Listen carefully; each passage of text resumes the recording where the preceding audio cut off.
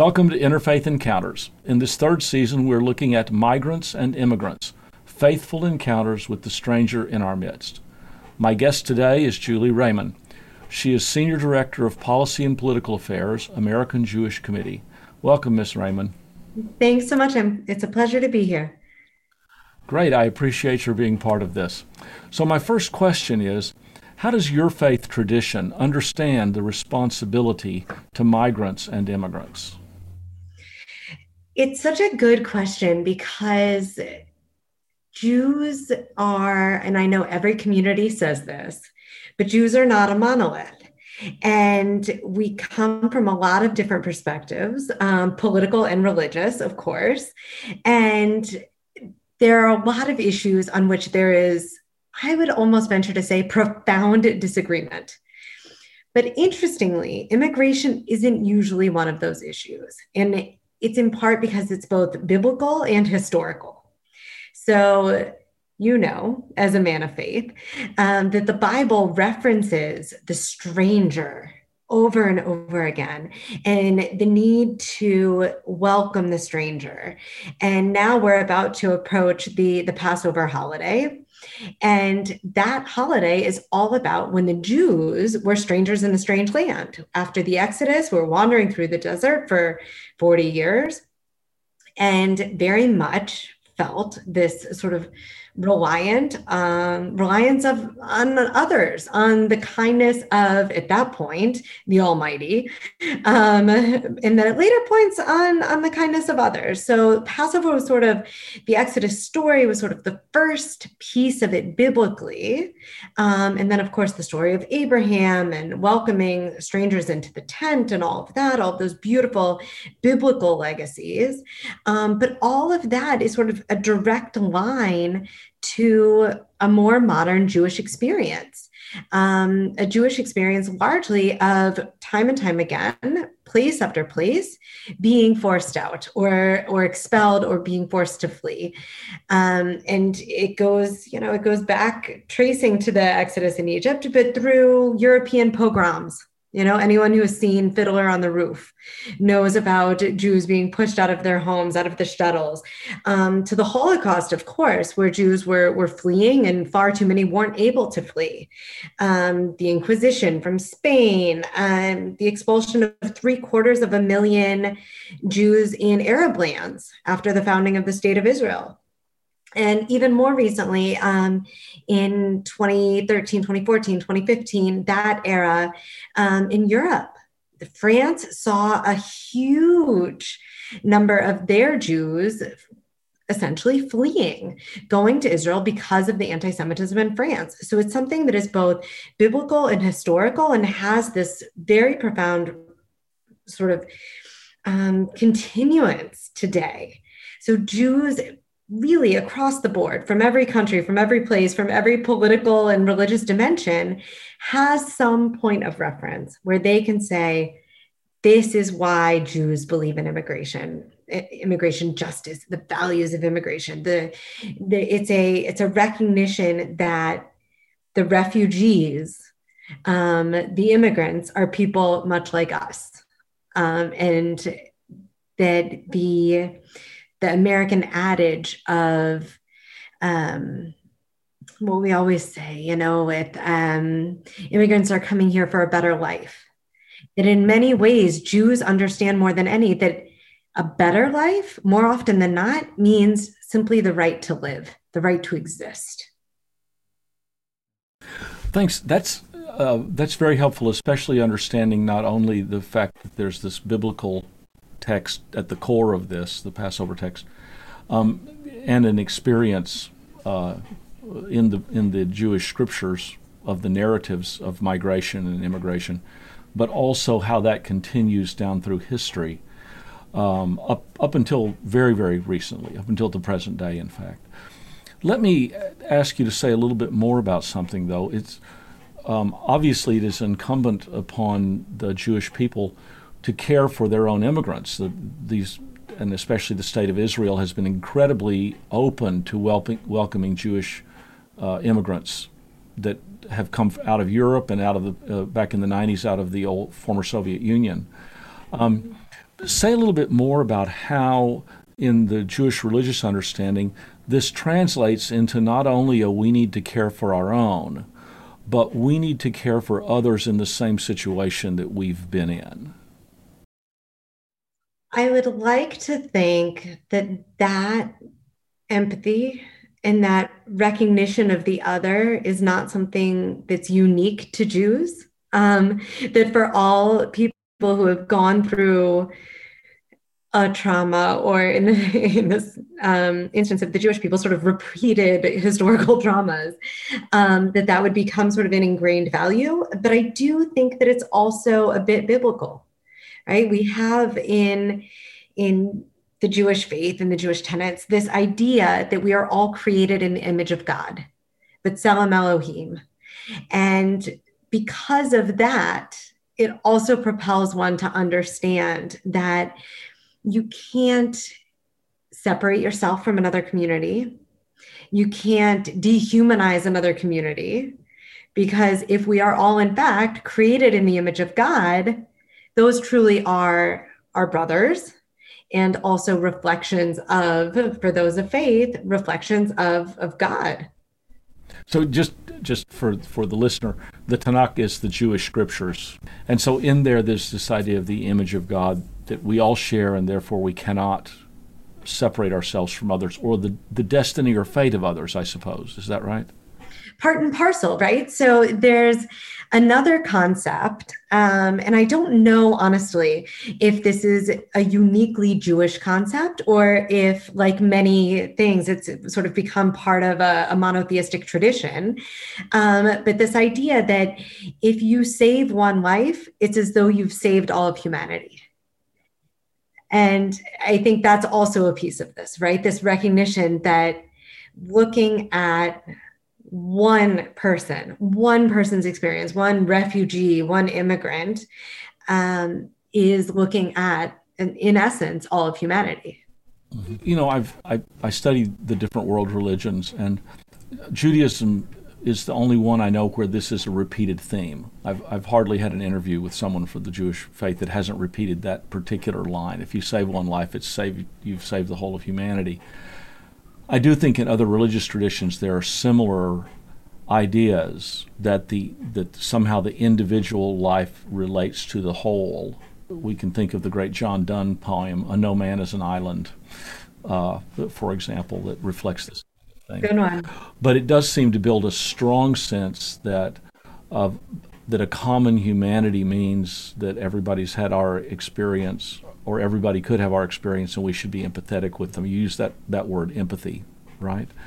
Am I correct in understanding, too, that this really comes down to some very specific biblical commands, particularly in the prophetic works, relating to the way in which the Jewish faith should encounter those who are others who find themselves in the same situation?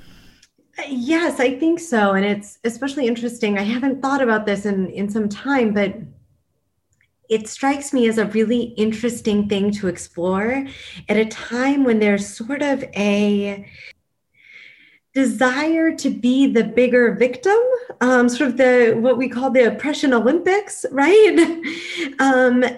And it's almost, I don't know if it's an overexpression of empathy, but rather than recognizing one's own plight, whatever that plight is, and allowing it to be the bridge to seeing the plight of another, in American society, today, I think we've sort of changed, and that empathy, I think, still exists on a human level, but all too often there's this need to say, my pain is different from your pain, or my plight is different from your plight.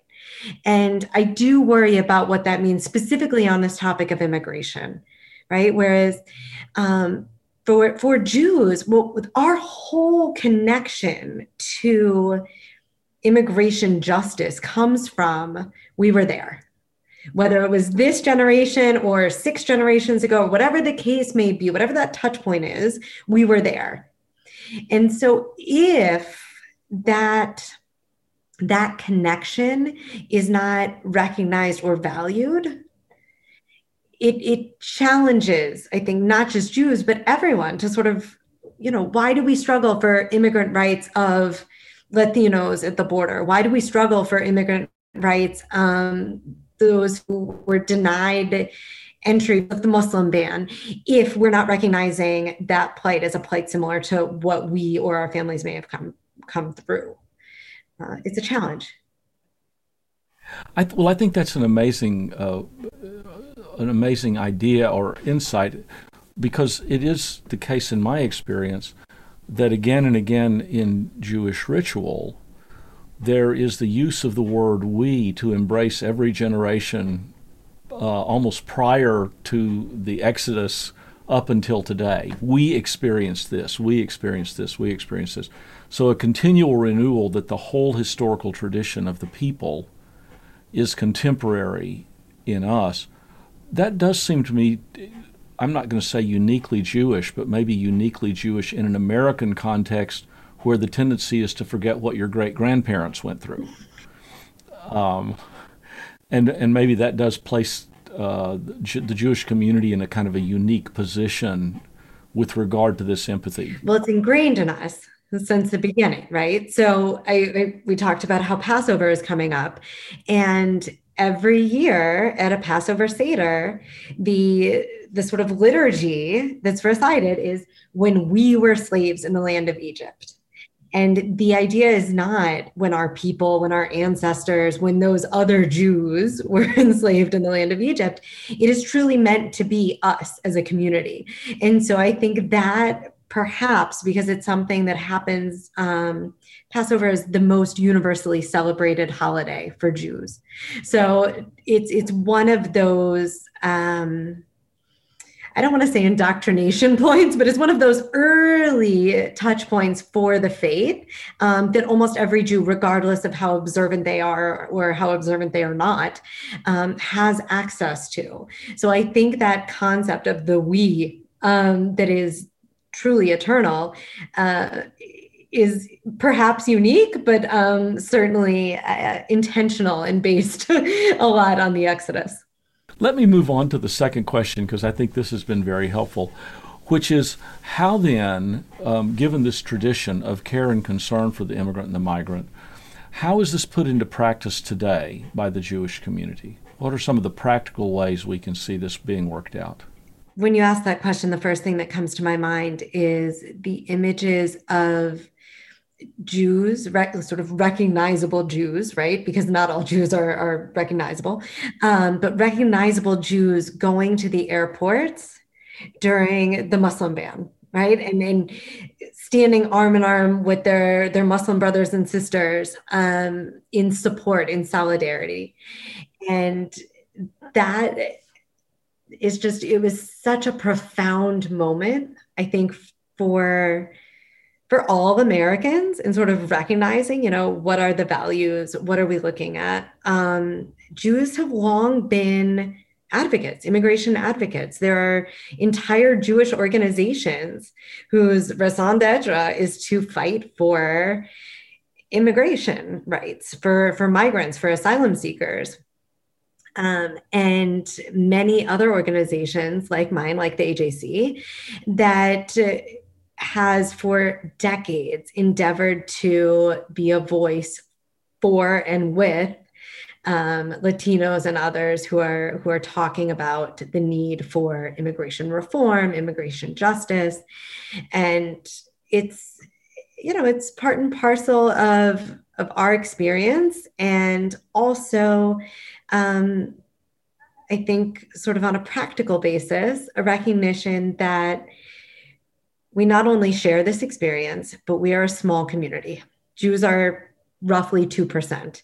So always when we've thought about our political influence, our political access, one of the first, and I don't want to undermine it by saying tactics, but one of the first sort of standards was working with others of like mind or in similar situations. So the coalitions around immigration are really old, long-standing coalitions that are active still today. I know that when I was a pastor in Vienna, Austria, I worked with Iranian refugees coming out of Iran. Almost everybody I worked with was a Christian, of course, but the major point of contact through which they were able to process their papers and come into Europe was a Jewish organization. It was probably highest, the Hebrew Immigrant Aid Society, who long has been working on asylum issues really across the globe, but for a very long time on issues related to the Baha'i minority and Jews trying to flee persecution in Iran. What about here, specifically in the United States? Is the AJC involved in issues around migrants and immigrants in the U.S.? Very much so. So my organization has an institute, the Belfer Institute for Latino and Latin American Affairs, which has for over a decade now worked a great deal with Latino partners and also Latin American partners on issues of immigration, and really sort of recognizing that as Americans, we tend to think of immigration as a domestic issue, right? It's the people coming to us. But the reality is that migration is such a process. It's a transnational issue that starts in large part because people are in a place that is unsustainable, unstable, unsafe, and they have to flee. So our institute has for many years both worked on issues of immigration and asylum seeking here domestically, but also worked with both Jewish communities and governments in Central and Latin America to try to improve stability, combat corruption, promote values of pluralism that will not only help improve the lives of people on a day-to-day basis, but also sort of stop the unnecessary migration, the people who don't want to leave their homes, but somehow feel forced to because of the circumstances around them. Thank you for raising that, because that then is the second side of the problem, the reality of migrants and immigrants is that people don't just move for no reason. And so addressing the reasons that people are on the move, whether it's personal safety or economic, is a critical then part of this addressing the issue. We're close to the time, so I want to thank you very much for this interview. Are there any closing comments that you'd like to make before we wrap up? It's really been such a pleasure. The only other thing that I would like to mention is that, talking about this, a little over a year ago, I went with our institute and a number of Latino and Jewish leaders from around the country to El Paso. And we went to visit a number of community civic organizations working with immigrants, undocumented immigrants who had just crossed the border. We had a number of conversations with law enforcement, with ICE, really a fact-finding mission. And by far, with no comparison, the best organizations, the brightest stars were the faith-based organizations and the Christian organizations that were trying to really provide a pathway to those who had gone through tremendous hardship to get to the United States with a great deal of uncertainty ahead of them. So I'm so glad that we're having this conversation and that these conversations are happening around the country. And I know that it's little 20 or 30 minute segments just like these that'll ultimately create the solutions that we need in our country to make a more just future for all. Thank you. I certainly hope so. Well, I want to thank you again, Ms. Raymond, for the interview and for the insights you've given us into the Jewish understanding of migrants and immigrants and some of the practical things being done. This is Robert Hunt with Interfaith Encounters. Thank you very much. Thank you, Robert. It's been a pleasure.